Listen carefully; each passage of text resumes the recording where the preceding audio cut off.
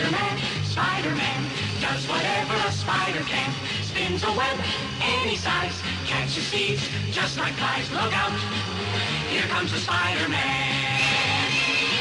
Is he strong? Listen, bud, he's got radioactive blood. Can he swing from a thread? Take a look overhead. Hey there goes the Spider-Man. Good morning. What's up? This is Joe. This is Jordan. It's the 8 a.m. shift. And we are sending a rest in peace to Stanley. The one and only. The one and only. Stanley, Stan the man. Yeah. Yeah, man. It's been I guess kind of crazy week, but the biggest news potentially, at least for me, was the passing of Stanley. Yeah. So we figured, we gotta dedicate an episode, or at least part of an episode, to the man.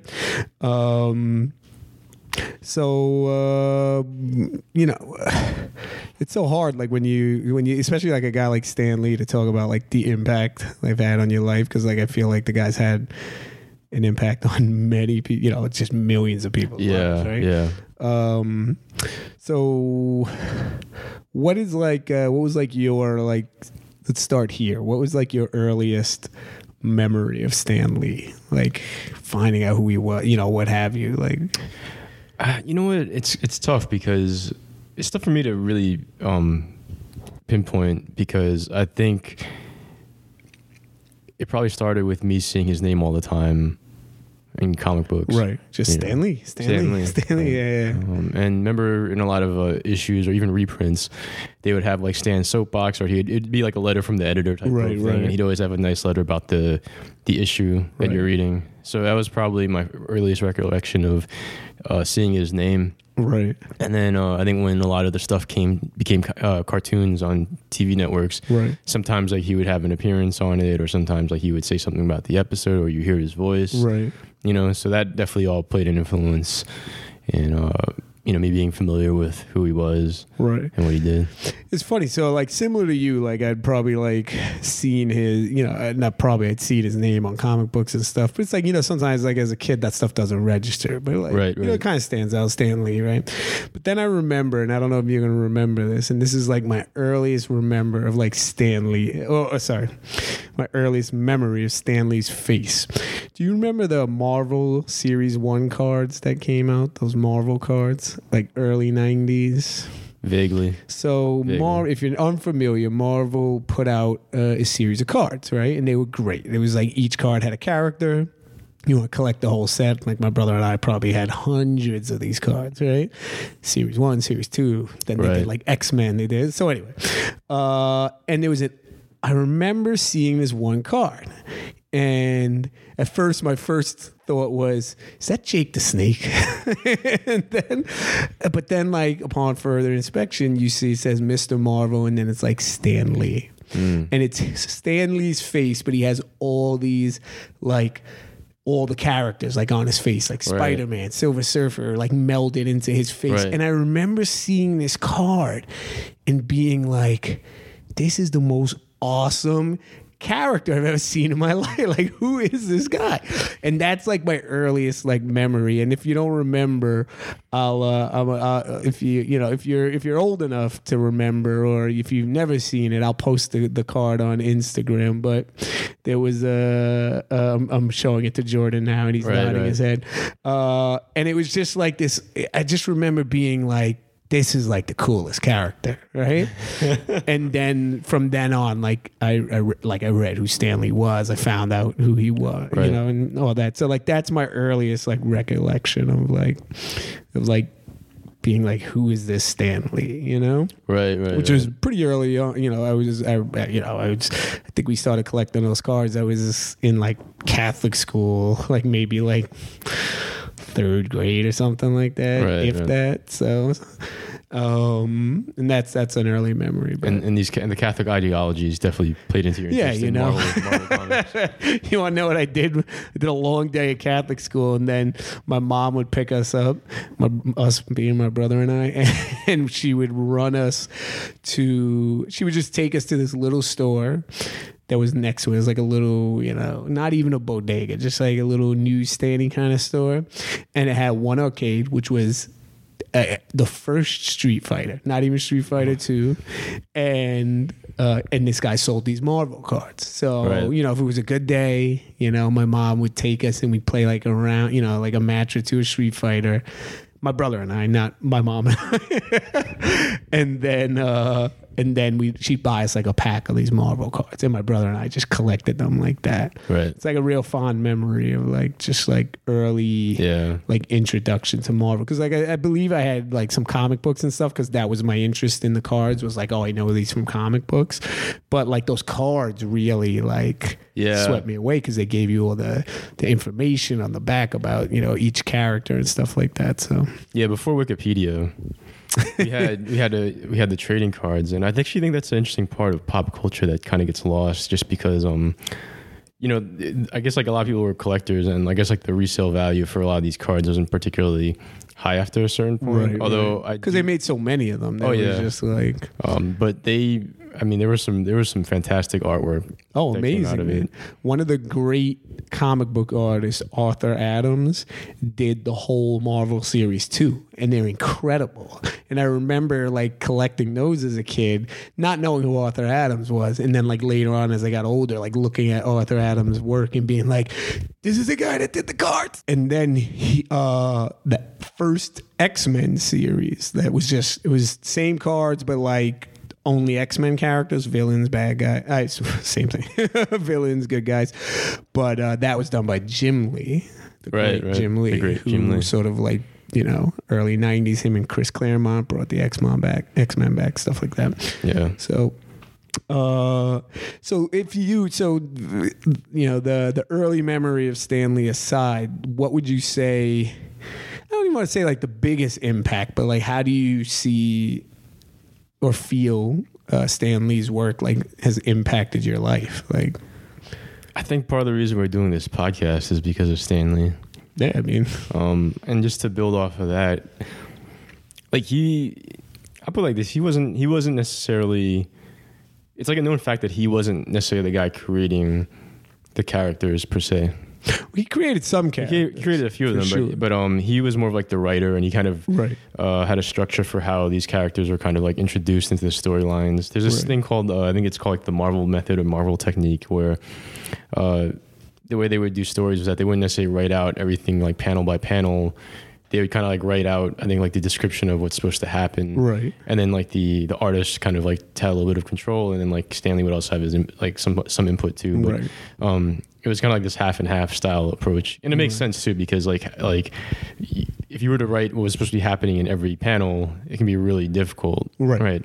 So you have to give like the artist some like flexibility to like figure out what's going to be in each one, but also like have a narrative for like what's supposed to happen ultimately. But I think the notion, because he in a lot of ways was, I often say that he was like the best like producer. Like he knew how to get an illustrator and like an artist and inker and kind of like even work with writers to kind of build out a vision for what an issue and I guess a story arc is supposed to be for these characters. Right. And he was also very much like a product of like the civil rights era too, which I think is huge. Yeah. Especially for Marvel in particular. Right. Yeah. So yeah, even I think for us with 8 a.m. shift, there's a level of world building, I think. Right. Our world is like, New York City, and we're kind of geeky people. Our world is also pop culture. Our world is New York City as affected by Stan Lee. In a lot of ways. It's true. It is. It's funny because it's like, yes, right? Like he didn't create all the characters. He helped definitely created some, like co-created, like him and Steve Ditko, right? And, right. But I think the sort of ideology behind the characters, even if behind the Marvel characters, right, that even if he didn't create them, right, it still followed this like Stan Lee ideology, right? Like these characters had their own like fantastical stories, but all these stories behind each story, right? There was a message, right? These stories were like allegory for what was going on in the world, right? And I think that was powerful, right? Because he found a way to reach people that may have been unreachable, right? And even just like in my own life, it's just like, you know, like being a young kid, Brooklyn, like, you know, and I was an energetic kid, you know, some would say ADHD, you know, and it was like now, right, like in my adult life, right, like I love reading. I love reading comic books, like whatever I can read. But like as a kid, it was hard for me to like sit down. But you want to know what grabbed me? It was like these comic books and these stories, right? They enthralled me, and they like brought that sort of love of reading and character and fantasy. Like they gave me that, you know, and be the fact that I grew up largely a Marvel kid, and there's always that divide, even though, you know, I still read DC also. I wholeheartedly like give Stan Lee like a lot of that credit, right? He brought these stories, and he facilitated these other artists and writers in gave them a space to create these stories that I grew up loving. Yeah, he gave us a childhood in a lot of ways, you know. And I know for a lot of people that like dealt with, you know, more chaotic households, sometimes those comic books were a great escape for them. Right.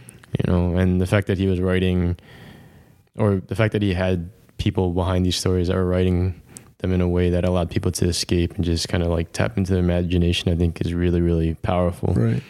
You know, I remember sitting down, and I say this with all honesty, like for hours, just combing through those cards, man, and like reading the back of each one, like meticulously. Yeah, like I remember, like, because it would give you like the stats, right? So it would give you like these numbered graphs of like what the, you know, their energy level was. But then it would also give you a description of the character, right? And then it would give you like their first appearance, and then it would give you like a did you know fact, and like all this really, really cool stuff that you could just like spend hours like going through like these cards. It was the same. It was fond memories is what it is. But so what do you think about, so like from, I heard that they apparently like I guess Marvel Studios recorded a lot of these like Stan Lee cameos for the movies, so like they have sort of like a backlog of them to like put into movies, which I'm kind of interested to see how they're gonna like shoehorn those in there. I saw an article the other day that people actually put together a petition for Deadpool to replace Stan Lee in the cameos now, which I thought was kind of like funny. And I honestly, Jordan's making a face, but I feel like it's something that Stan would think was funny, kind of. Someone actually put together a petition for that. Yes, Jordan. Well, to that I say, we really want Howard the Duck. Ooh. Or Beta Ray Bill. Beta Ray Bill would be great. I kind of lean more Howard the Duck just because he's a little funnier in mine, although his movie sucked. But, what are you talking about? But it's an amazing movie. It's Jordan's favorite movie. It's George Lucas, right? Yes, it is George Lucas produced. To be honest, Howard the Duck, and he's already cameoed in like 2 of the Marvel movies, so it's kind of only fitting that he can like continue the cameos. But apparently, they've also, Marvel Studios has like recorded a bunch of these cameos with Stan Lee, so like we have them for a pretty long time, I think. Yeah. So now we'll see like how they like in Infinity War 2 and everything's all destroyed, like how they work Stan Lee into it.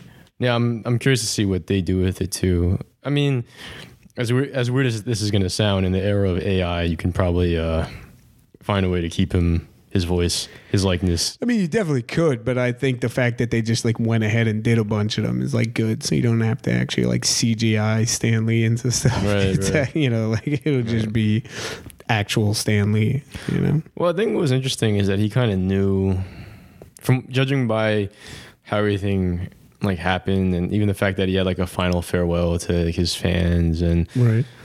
I think it's kind of telling that he knew, you know, that, you know, he spent almost 100 years on this planet, right. You know, so I think he kind of had a very strong feeling, and I won't even lie. Like, part of me, when I think about it more and more, it really, really kind of makes me depressed, because for a very long time I wanted to meet him, and I just never found the time to do it. And I feel like really bad now, because it's like, it's funny because when he did his last appearance at New York Comic Con, and part of me was like, there were two reasons why I didn't try to do it. One, I was like, it would be a madhouse, right? Like, swarmed.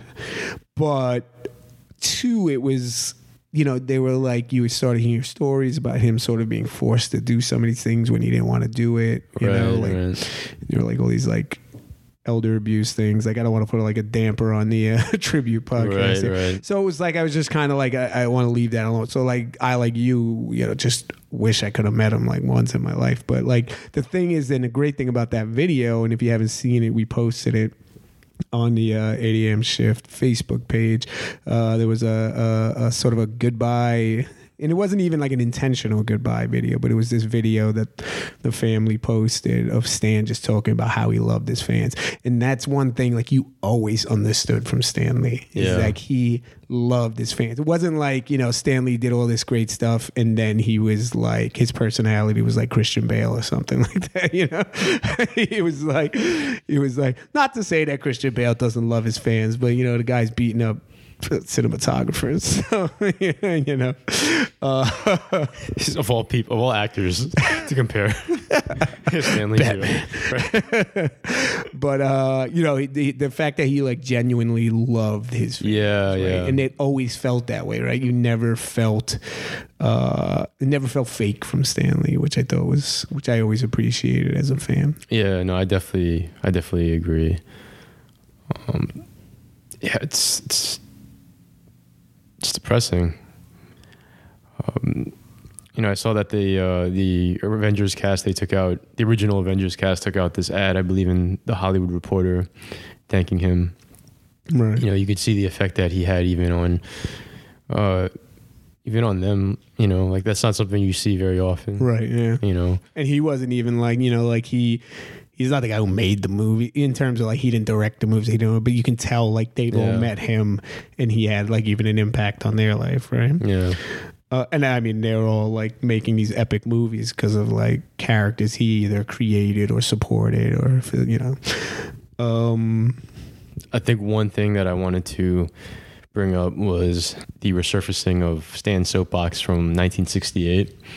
It's the one where he talks about, or where he wrote about, he's very honest about bigotry and racism. And he writes, let's lay it right on the line. Bigotry and racism are among the deadliest social ills plaguing the world today.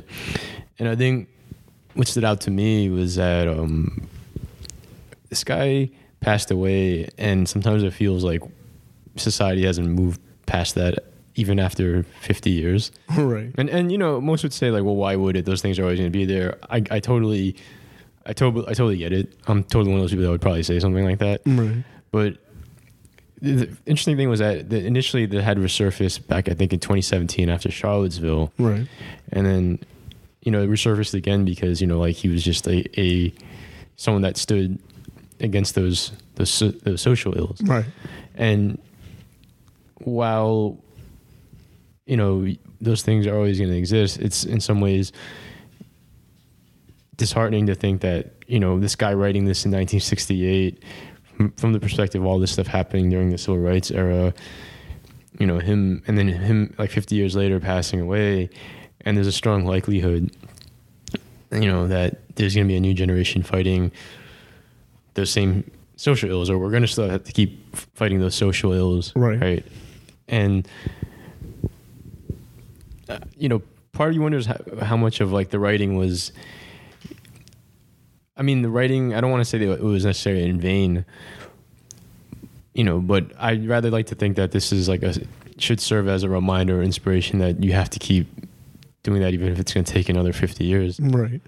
You know? See, but I think one of the things that, and I think this is the positive way to look at it, and is that, right, that's Stan coming out flat out and saying this is wrong, right? Yeah. But he was smart enough and he knew well enough to also supplant those thoughts and ideas within the work he was creating, right? Absolutely. So that's why I like the X-Men, who are like characters, you know, born out of the civil rights movement, right?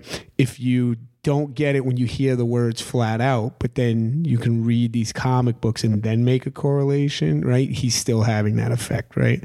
And I think that's like a positive way to look at it, is to like see what his work also did, right? And what, you know, his work stood for, right? So yes, I agree that like you could think about it that way and be like, man, 50 years and we're still in the same spot. Right. And in some ways we are, in some ways we aren't. But it's still nice to also think about or know that there's work out there that could potentially have, you know, change people's minds. And I think his work has. I think there are people who have, and I'm sure you can go out there and like find like YouTube testimonials of like people who were like, I thought one way, I read this work, fell in love with these characters, and it allowed me to open my eyes and view the world in a different way. Right. You know, so you gotta, it's glass half full, glass half empty. Right. I guess is the way you gotta look at it. But absolutely, I'm usually half empty, but on this one, I'm gonna be half full. Yeah, you know, you're right. You know, you're absolutely right. You have to keep pushing and fighting for these things. You know, so back in 2016, when I was in grad school, I did a final paper on Stan Lee.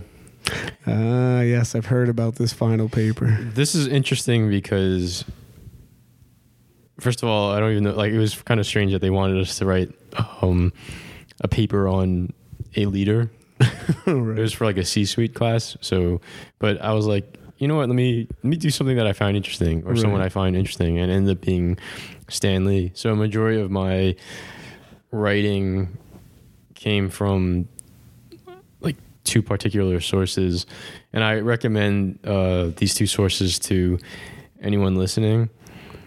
One was Stan's memoir. It's called Amazing, Fantastic, Incredible. You can look that one up on Amazon. And there's also a Vulture article from 2016 called Stan Lee's Universe. That one dives into the more, I guess, complexities around his legacy. Right. Because, you know, he has been accused of not really creating all of the characters wholeheartedly. Right. He was more of like he was very hands off, and a lot of those like artists like Steve Ditko and Jack Kirby were the ones that kind of created those particular characters, some of which include like Spider-Man. Right. But you know, some of them don't feel like some of those artists never felt like they got the recognition that they deserved. And if you look at their trajectory career-wise, like Jack Kirby, for example, like he ended up going to DC, you know. But Stan was very adamant that he felt bad that he never gave them the credit, or you know. And the thing is that in a lot of ways he had a big personality. Like people in that position tend to have very big personalities. You know, artists aren't always like that. They're very much into their craft sometimes.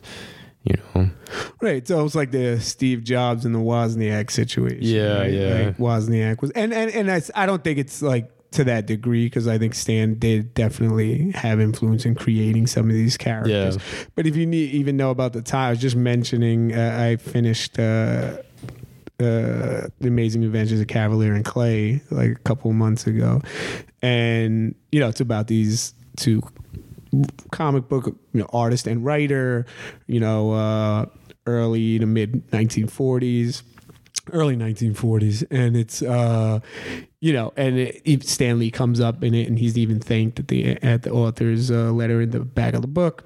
And you see how that sort of world developed, right? Like there were a lot of these guys sort of like poaching each other's ideas and different things like that. So, you know, I'm not going to pretend like everything was perfect, but the thing is he still definitely played a part in creating some of these characters, and that's why he gets a creator credit. But for me, more than creating the characters, it's just what he facilitated after that. You see what I'm saying? Yeah. And that's where I think his legacy really lies. Yeah. Right? Yeah. Is how Marvel became Marvel because of him, right? And there's all these stories about, I think he lost it at one point and then got it back. And it's just like, he was never a majority owner, actually. No, he was never a majority owner, but he was definitely, you know, had an impact on like where a lot of those stories and characters went. He was the face of the organization, and if we're being honest, like I don't think Marvel is where it is right now, right? Making billion-dollar movies without Stan Lee's influence. It's just that simple. Right. Just take a look at DC.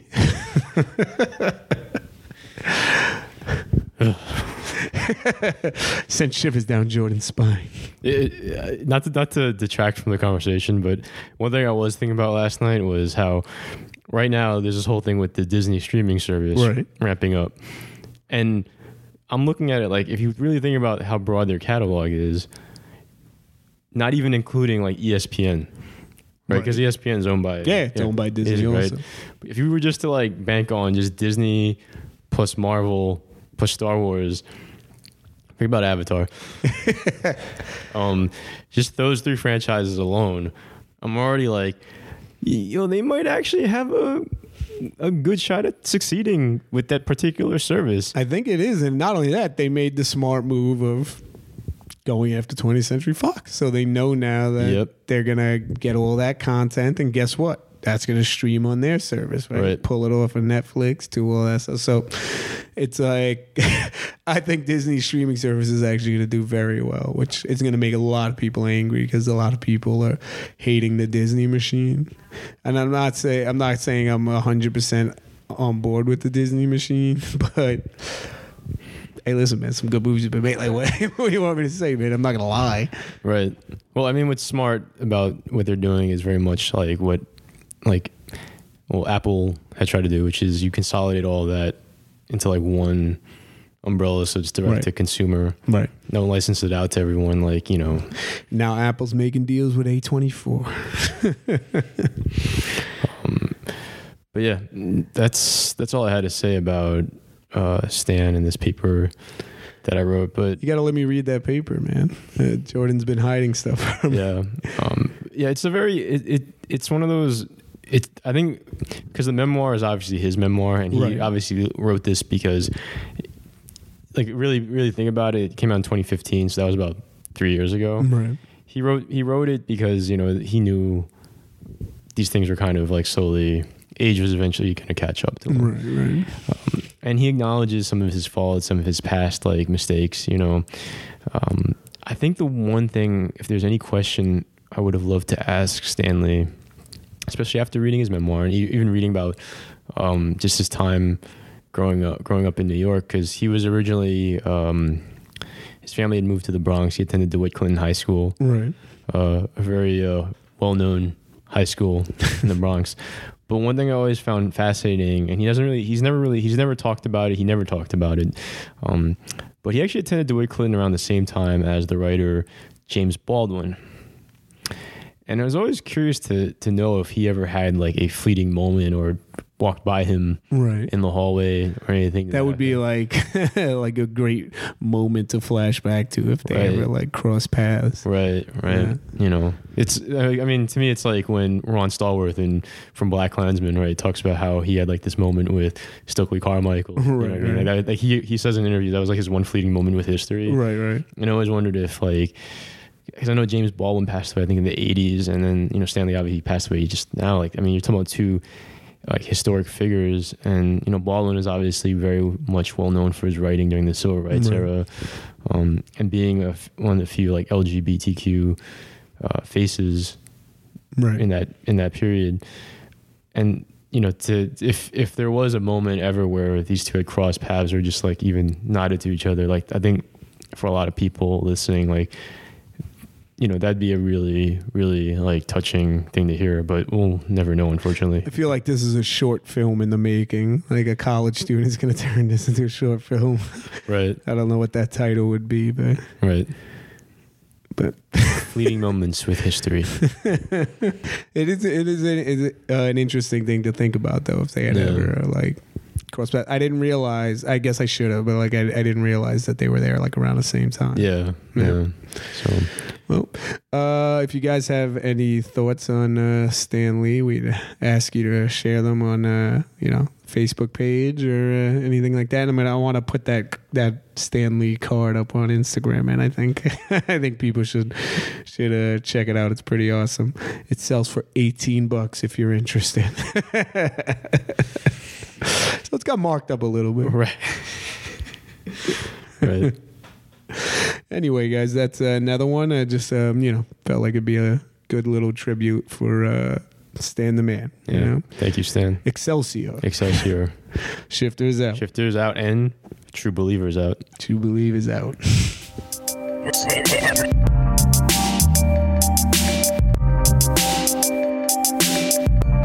AM.